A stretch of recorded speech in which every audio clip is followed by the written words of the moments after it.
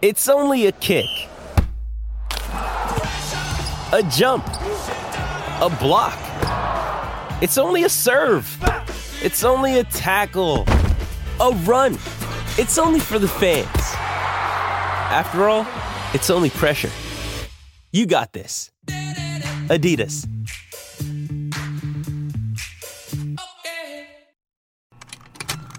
Contained herein are the heresies of Radolf Burntwine, erstwhile monk turned traveling medical investigator.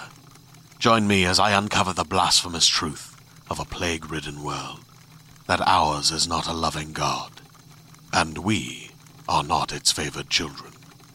The heresies of Radolf Burntwine, coming January 2nd, wherever podcasts are available. This podcast is for mature audiences. It contains graphic violence and adult themes. Listener discretion is advised.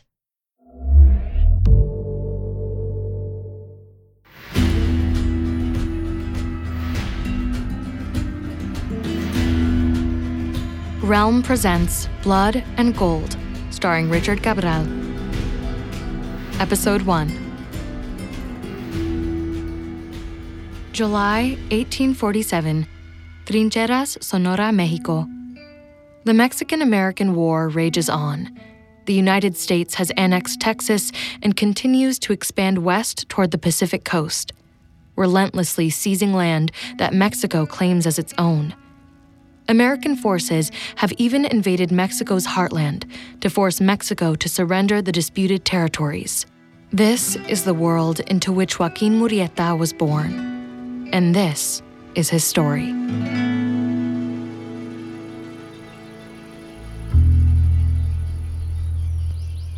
Trincheras was a small village nestled in the valley between the towering peaks of the Sierra Madre Mountains. In those days, most of the men from our town were off fighting against the United States intervention.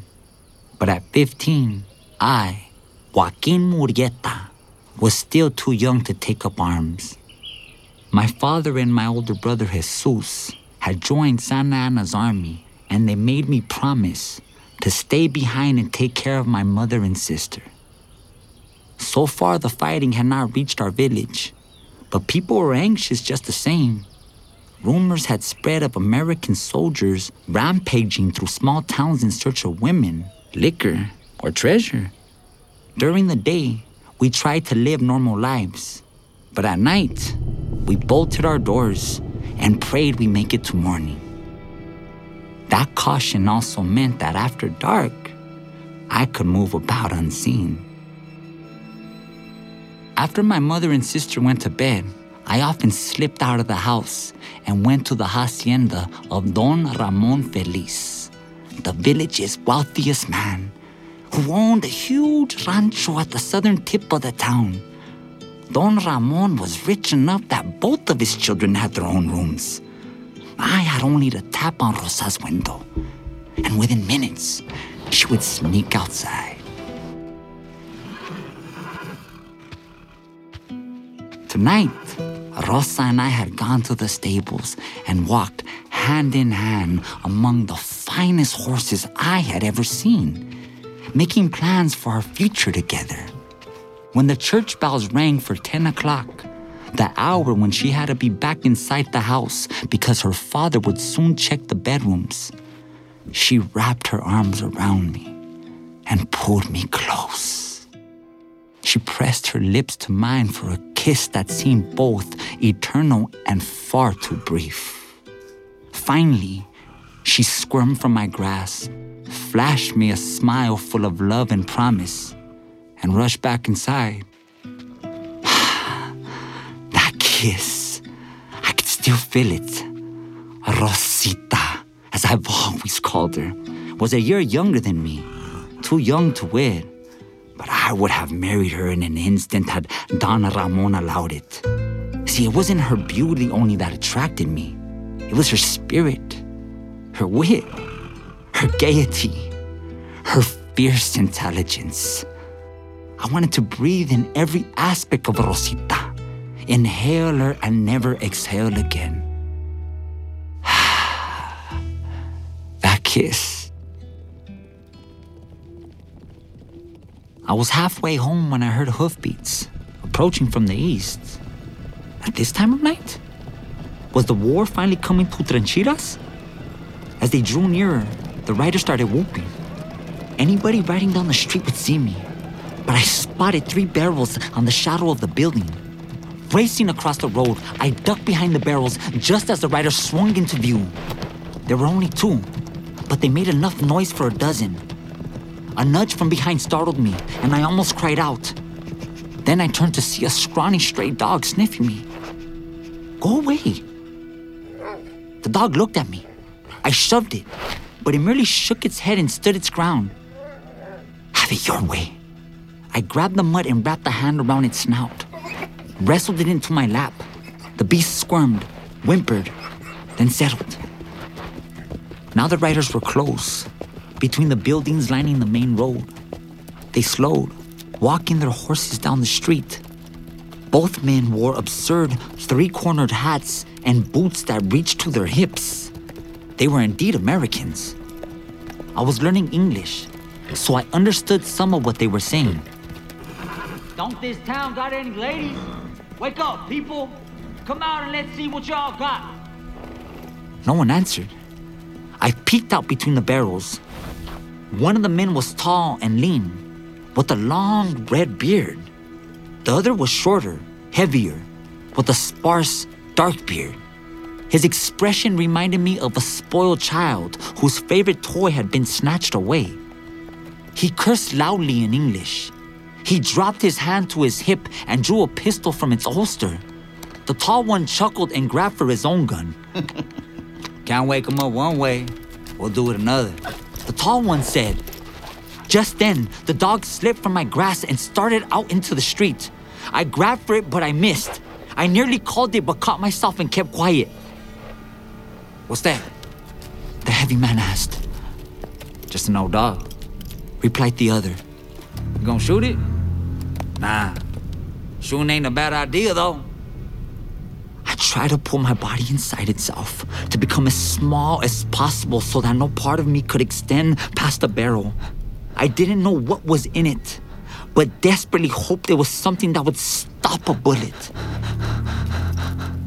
When I took another look around the barrel, I saw that the men were riding slowly down the road, shooting into the adobe walls of the homes and shops, reloading and shooting again. The pockmarks their balls left wouldn't do much damage, but the noise was horrific. Finally, a door opened in one of the long adobe buildings, and Abuela Espinosa emerged. She wasn't really my grandmother, but one of the oldest women in the village, and she treated everyone as if we were all her grandchildren. She had straw-like gray hair and a face as wrinkled as a dry fruit. She gripped her walking stick in one bony fist and screamed at the Americans. ¿Qué están haciendo? No hay soldados aquí para pelear. Váyanse! The men glanced at each other. It was obvious they didn't understand a word that she was saying. I could have translated. There are no soldiers here for you to fight. Go away. But if I had stepped out of my hiding, I'd probably earn a bullet for my trouble. You got any daughters, old hag? Or granddaughters? Lárganse ahora! Abuela approached the riders and shook her stick at them, shouting, Váyanse! Go now! As she jabbed the tall soldier's horse in the snout, the horse reared back, startled, nearly throwing its rider, who fired his pistol. The shot caught her in the forehead. She dropped to her knees, and the stick fell from her hand. Blood spattered the stick as she swayed from side to side. From behind her, someone else stepped outside. It was Pepe, her grandson, a boy of 9 years. Abuela, son hombres malos. Come back inside. She swiveled toward him. The boy's mouth dropped open at the sight of her ruined face. Tears welled in his eyes.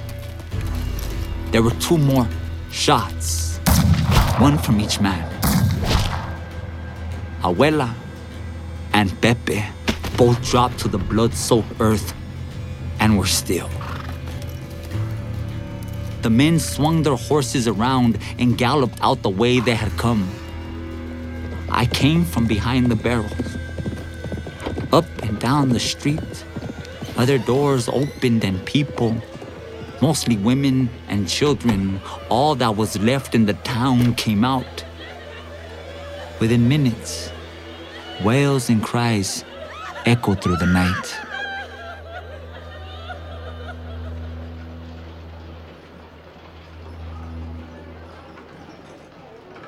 Abuela had lied.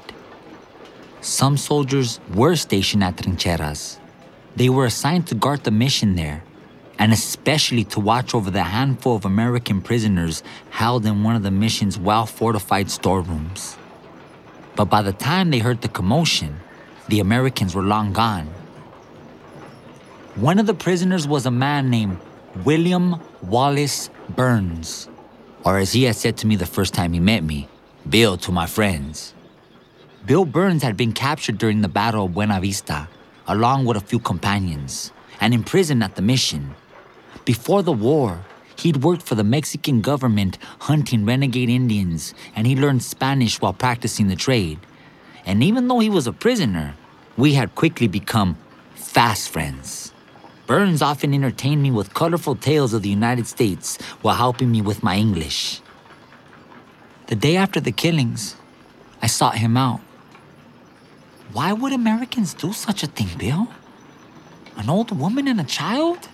It was horrible. Burns sat on a wooden bench in the mission's courtyard. He gestured for me to sit down beside him. I'm sorry you saw that. We're the men regular army. Seeing that I didn't understand the question, Burns tried again. What did they look like? Were they in uniform? I described the strange hats, the boots, the full beards, and Burns began shaking his head before I was even finished. Regular army troopers wear light blue uniforms, like mine. These men sound like Kentucky volunteers. Those bastards have a reputation for stirring up trouble. But if they're not with the army, many states have sent their own volunteer units to help in the war effort. Some are less professional than others, obviously. Your general should send them all home. This war shouldn't even be fought. I mean, I can't argue with that. I mean, like most wars, I reckon it's over land and wealth. I mean, those that have most land have most wealth. And those that don't, I mean, they get the short end of the stick. They do the fighting and dying for the benefits of others, who usually stay far away from that battlefield. I fought back tears.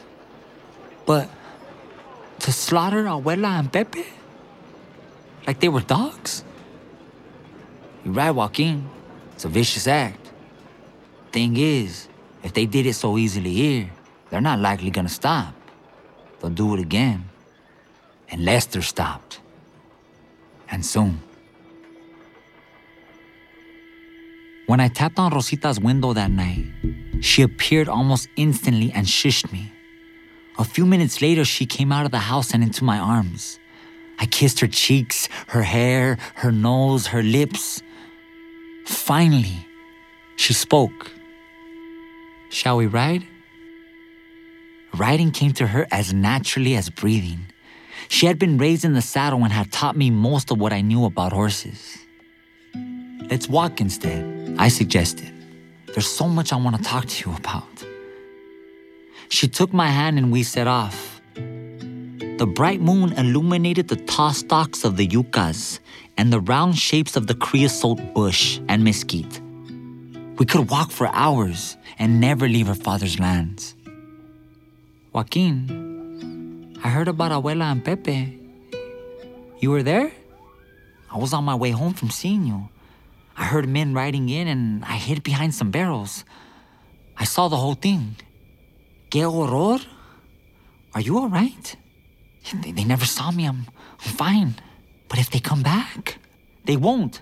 The soldiers rode out after them today. And you'll never believe it. Bill Burns went with them. The American prisoner?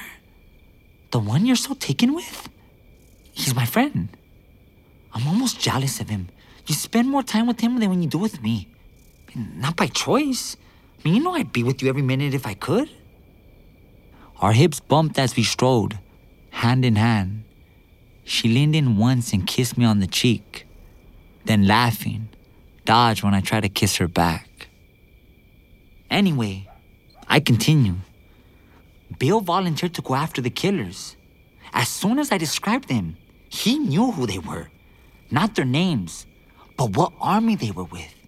He says he knows how they think and where they'll go from here. Rosita was shocked to hear this. Our soldiers are letting an American prisoner go with them to hunt other Americans? Bill convinced them.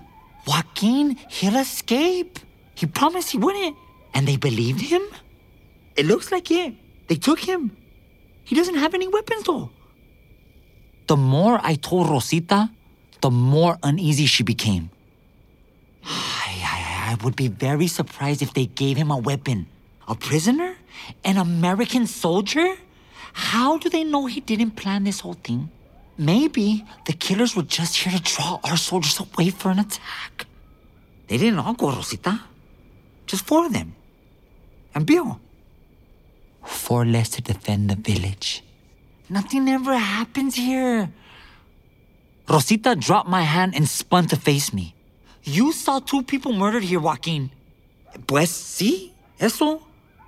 But the war hasn't even come here. Yet, why would Bill want to go if not to escape? Those were American soldiers, just like him. Weren't they? Bill says they weren't part of General Taylor's army. They were... something else. I forgot the word. Rosita shook her head. But Americans. Yes, they were Americans. But Bill says they were bad men, and they need to be stopped. You may have good reasons to doubt Bill, Rosita, but I think he's an honorable man. Rosita looked at me then as if she were ready to continue arguing. But something in her face changed when she met my eyes. She reached out her hands again, took mine, and drew me close. In the nearby brush, a night creature skidded away. While I hope you are right, and he can't help to stop them. Now, why aren't you kissing me?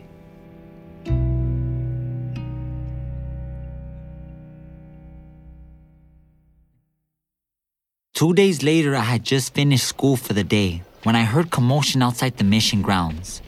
I hurried to the gate and saw 7 horses coming up the road. 5 carried people I knew, 4 soldiers from the mission, and Burns. The other 2 horses I'd seen once before, but the men who'd ridden them were now draped over their backs, arms hanging down on one side and legs on the other. I watched them approach. Burns brought his horse to a stop and dismounted. He called out to me and motioned me over. You're the only one who saw the killings, Joaquin. Can you identify these men as murderers? He led me to the bodies. They were both clad in uniforms, similar to the ones I had seen that night. Burns grabbed one man's hair and raised him enough for me to see his face. It was the heavyset man with the short, dark beard, easily recognized, despite the gruesome hole that had caved in his left eye. Finally, I spoke. Yes, that's one of them. Burns moved to the other. I knew even before he lifted the man who it was. The red hair was a giveaway. That's the man who shot Abuela, I told Bill. I think the other one shot Pepe, but they both fired at once, so I'm not certain. You sure? Burns asked. That's them. Burns turned and nodded to the 4 Mexican soldiers. Well, boys, looks like we done good. These are the murderers. Corporal Alejandro de Santis turned to me. Your friend Bill is quite the tracker. There were times we'd have lost him, but he always picked up the trail. And when we finally had them surrounded, the big one broke away, and Bill stopped them, unarmed, and broke the bastard's neck with his bare hands. He was gonna get away. I did what I had to do. He plays it down, DeSantis told me. But it's true. It's not for him. These killers might have escaped. Thank you for identifying these men, Joaquin. Now we need to bury them. They're beginning to stink. One of the DeSantis men grumbled. Ya apestaban cuando los encontramos. Stink more then, DeSantis answered. I asked the corporal if the killers would be buried in our cemetery. Murderous scum like them? No. Unmarked graves in the desert for these two. The soldiers turned the horses over to me to groom and put away. Burns came over to thank me, and I asked what would become of him now. It's back to lockup for me. Even though you caught the killers of Abuela and Pepe? That was the deal, Joaquin. I watched as DeSantis walked him back towards the locked mission storerooms where the prisoners were kept. Burns kept his head up and his shoulders square. He might have been a prisoner, but he looked every bit of a free man. Because a storm had left the earth sodden, Rosita and I took refuge in one of her father's barns instead of walking or riding on the grounds. She had brought out her rosewood guitar and sat up against the wall, strumming it and humming Mexican love songs. While I lay with my head on her outstretched legs, the barn walls shut out the rest of the world, and I would have stayed there with her forever if I could. Rosita suddenly stopped strumming. It's just so unfair. What is? I asked, opening my eyes. Bill, you were right about him. He is a good man, a man of honor. The village needed justice for the murder of Pepe and Abuela. He helped us all. And in return, he's locked up just like before? Arguing with Rosita was pointless. I'd never known anyone with such a quick mind. She could argue circles around me. I give up. You're right. It is unfair to keep him locked up. But what's to be done about it? This, as it turned out, was exactly the wrong thing to say. Well, Joaquin, if you think it's unfair, help him escape. Help him? That's what I said. Rosita began strumming again. You believe he shouldn't be a prisoner anymore. Wow, you're not a prisoner. Do something about it. But the soldiers, they'll be furious. They'll only be angry at you if they catch you. You don't want to be caught, right? No, I'd rather not. But how can I help them get away without being seen? How many guards are there at night? There's always one at least, maybe two. When are there two? Well, when they change shifts. I've been there at night and seen the new one coming on duty and chat with the new one he's relieving. And you know at what hour that change comes? I do. Always around 2 o'clock. Rosita bumped my head with her guitar. Ow! What are you doing out so late? Going home after seeing you? Usually, you leave here at 10. I don't always go straight home. Usually I'm too excited to sleep. And you stop at the mission? Sometimes. Wow, if you want to help Bill escape, you need to do something about the guards, right? Yes, but what? Rosita set the guitar aside and shifted her legs. I sat up, allowing her to rise. She crossed the barn and stopped at a cabinet containing medical supplies for the livestock. I might have just the thing. 3 nights later, the scant light of a new moon barely broke through the cloud cover. I had enlisted the help of Manuel Duarte, my cousin. Manuel was almost a decade older than me.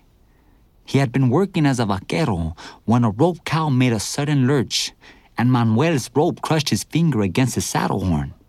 What was left of the finger had been hurriedly amputated. Ever since, the men he worked with called him Tres Dedos. He was a bear of a man with long, unkempt black hair framing a pitted, scarred face. His brow jutted over his eyes like a shelf. His nose was broad, his lips thick, more accustomed to sneers than smiles. He had a neckline like a bull and was physically stronger than anyone I had ever known. He had been away fighting Americans in the war, but because he was also related to Abuela and Pepe, the army had relieved him from duty so he could attend their funerals. When I had told him about Burns' role in catching the killers, Tres Dedos hadn't been moved. He was glad the killers had been caught, but to him, Burns was just another enemy soldier. When I pressed, and when I described my plan, Rosita's plan, Tres Dedos became interested, if only for the daring involved. We slipped through the darkness onto the mission grounds, as I had done many times before, and into the kitchen. Tres Dedos stood watch outside the door while I lit some candles and brewed a pot of strong, hot chocolate.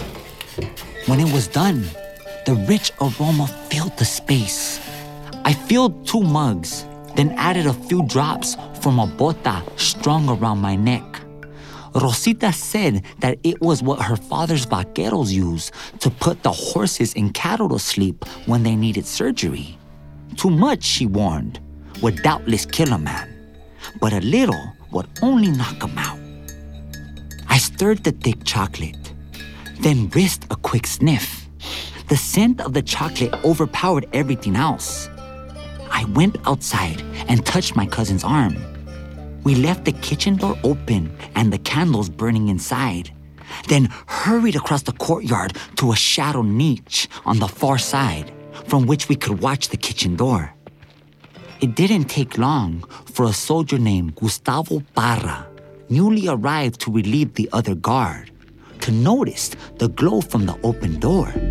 He went in to investigate and reappeared a couple of minutes later, carrying both mugs. Ale, he said in a loud whisper.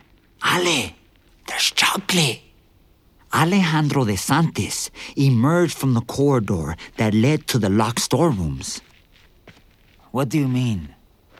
I don't know who made it. There's nobody around, and there are 2 mugs. 1 for each of us. Well, somebody made it, De Santis said. Then they can make more. Do you want some or not? Nah, why not? De Santis reached for one of the mugs. He took a big sniff, smiled, then downed what must have been half of it in a single gulp. Watching, my gut clenched. What if the soldier doubled over with pain or fell to the ground, writhing in agony? Neither of those things happened. The men headed back towards the storerooms, chatting quietly. Now there were 2 guards in the way, instead of none, and my fears turned from the soldiers' well-being to the failure of the plan. I don't know about this. Give it some time to take effect, Tres Dedos said. I've seen this stuff work on horses. It has to spread from their stomach throughout their bodies. Yes, I'm sure you're right. It's just hard to be patient. Tres Dedos blew out an angry breath. Believe me, I know. I meant to thank you, Joaquin. ¿Por qué? For your help finding the men who killed my aunt and my nephew. If you hadn't seen it happen, they never would have been caught. I just happened to be there. I wish I could have done more. If I had been able to stop it, somehow. You couldn't have. You just have gotten yourself killed as well. And then they would have gotten away with it. I suppose you're right. Still, I felt so helpless. There were 2 of them, both soldiers. You were unarmed. You're smart and strong. But you're still a boy. And you weren't helpless. You reported it, and justice was done. And now you're helping your friend, who actually delivered that justice. You've done all anybody could, and more. I'm grateful. His words comforted me. Ever since that night, I felt guilty about hiding behind barrels while my neighbors were slaughtered. But hearing that Tres Dedos didn't blame me, it meant a lot. There was a loud thump from the corridor leading to the storerooms. Tres Dedos and I were instantly alert. I heard De Santis' voice. Gustavo, what are you doing? Get up, fool. A moment later, De Santis came into view, stumbling drunkenly. Gustavo, the Santi's eyes rolled back in his head and he collapsed to the ground. I started to rise. Tres Dedos gripped my arm. Wait! Make sure no one else has heard the commotion. The next part of the plan was to liberate 8 horses from the stables and tether them outside the mission grounds. The effort had a dual purpose. It would provide mounts for the escaped prisoners, and it would deprive the soldiers of animals on which to give chase. I really just wanted to release Burns, but Rosita and I hadn't been able to come up with a way just to do only that. Rather than to make Burns languish in captivity, we just have to let all the Americans go. Waiting was excruciating. What if one of the priests came out to investigate the noise? Nobody did, though. Finally, Tres Dedos gave me a nod. Vámonos.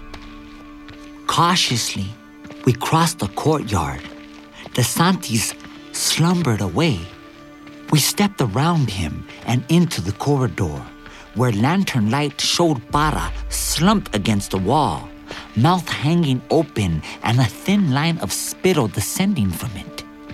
I went to the barred window of the storeroom door. Bill! Joaquin?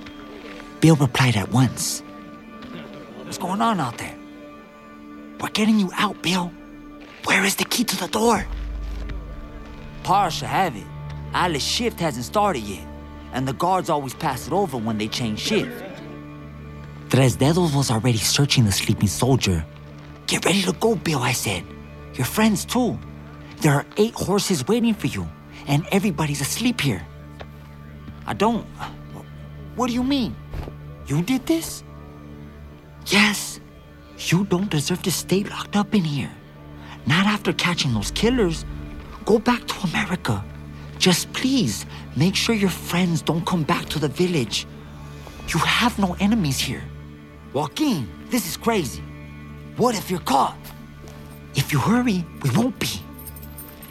Tres Dedos came towards the door, carrying a brass ring with 3 keys on it. Los tengo. It must be one of these.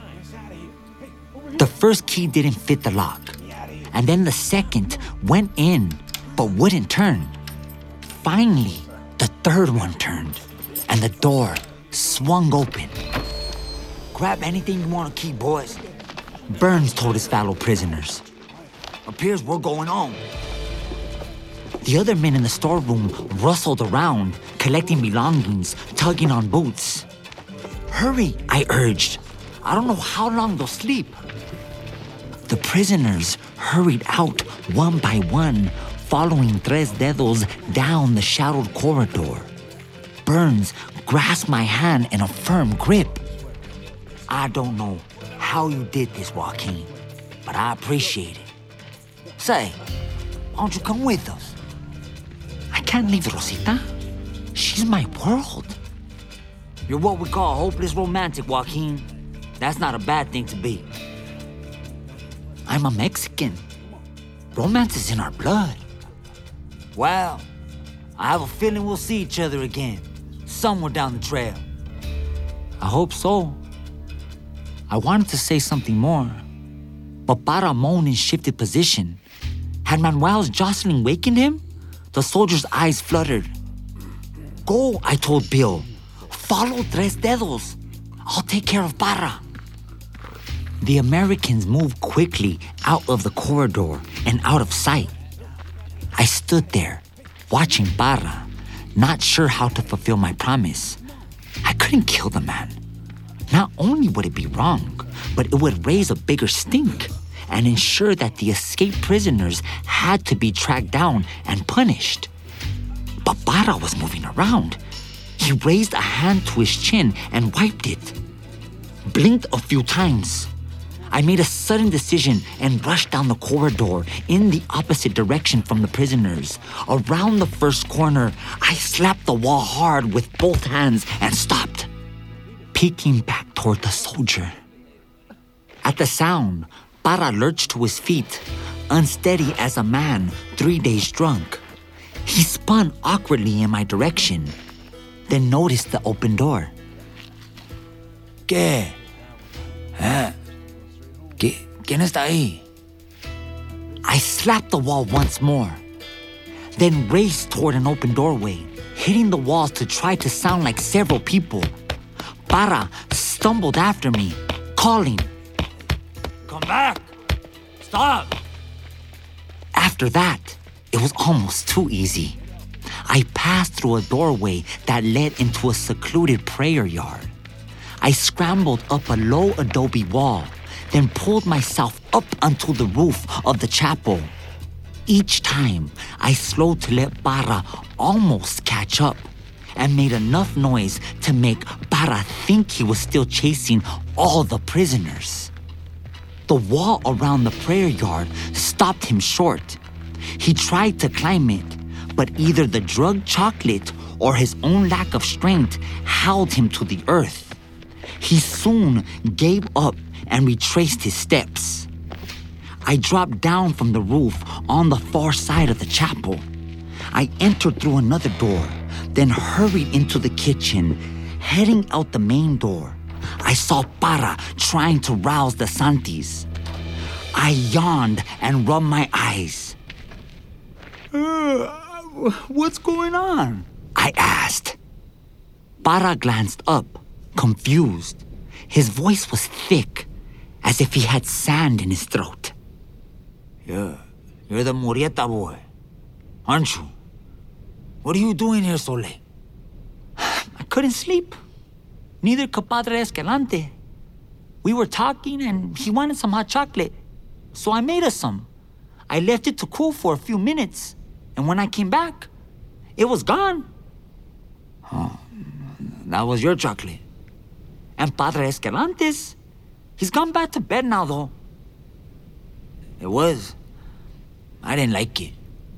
Ale drank his own and most of mine, and now I can't wake him. What are you saying? Someone drugged it? And the prisoners are gone. Para cried, as if he had just remembered. They've escaped.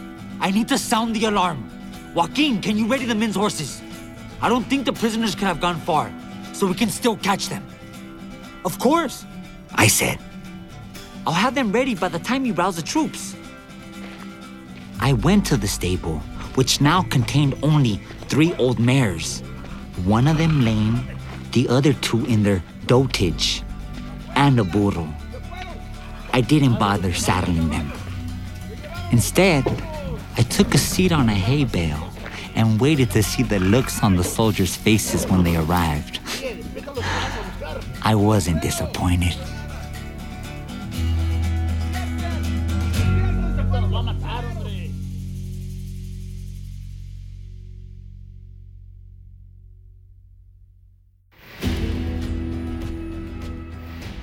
You're listening to Blood and Gold, starring Richard Cabral.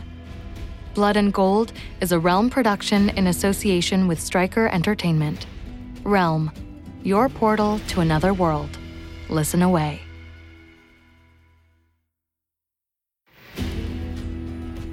Blood and Gold stars Richard Cabral, based on the novel Blood and Gold, The Legend of Joaquin Murieta by Jeffrey J. Marriott and Peter Murieta. Produced by Marco Palmieri, Fred Greenhalgh, Kaylin West, and Haley Wagreich. Adapted for audio by Greg Cox. Directed by Elizabeth Nolden. Executive produced by Molly Barton, Marcy Wiseman, Russell Binder, Peter Murieta, Julian Yap, and Richard Cabral. Historical notes read by Elena Ray. Spanish dialogue translated by Alana Graffam. Regional dialect coaching by Luis Armando Mercado Campos. Sound design by Eric Mooney. Mixing, mastering, and additional sound design by Rory O'Shea. Audio editing by Corey Barton. Original score by Juan Carlos Enriquez. Music supervision by Marcus Bagala. Production manager Alexis Latshaw. Production coordinator Angela Yee. Casting by Sunday Bowling and Meg Mormon. Cover art by Kendall Thomas. Executive in charge for Realm, Mary Asadolahi. Find more shows like Blood and Gold by following Realm on Apple Podcasts, Spotify, or at realm.fm.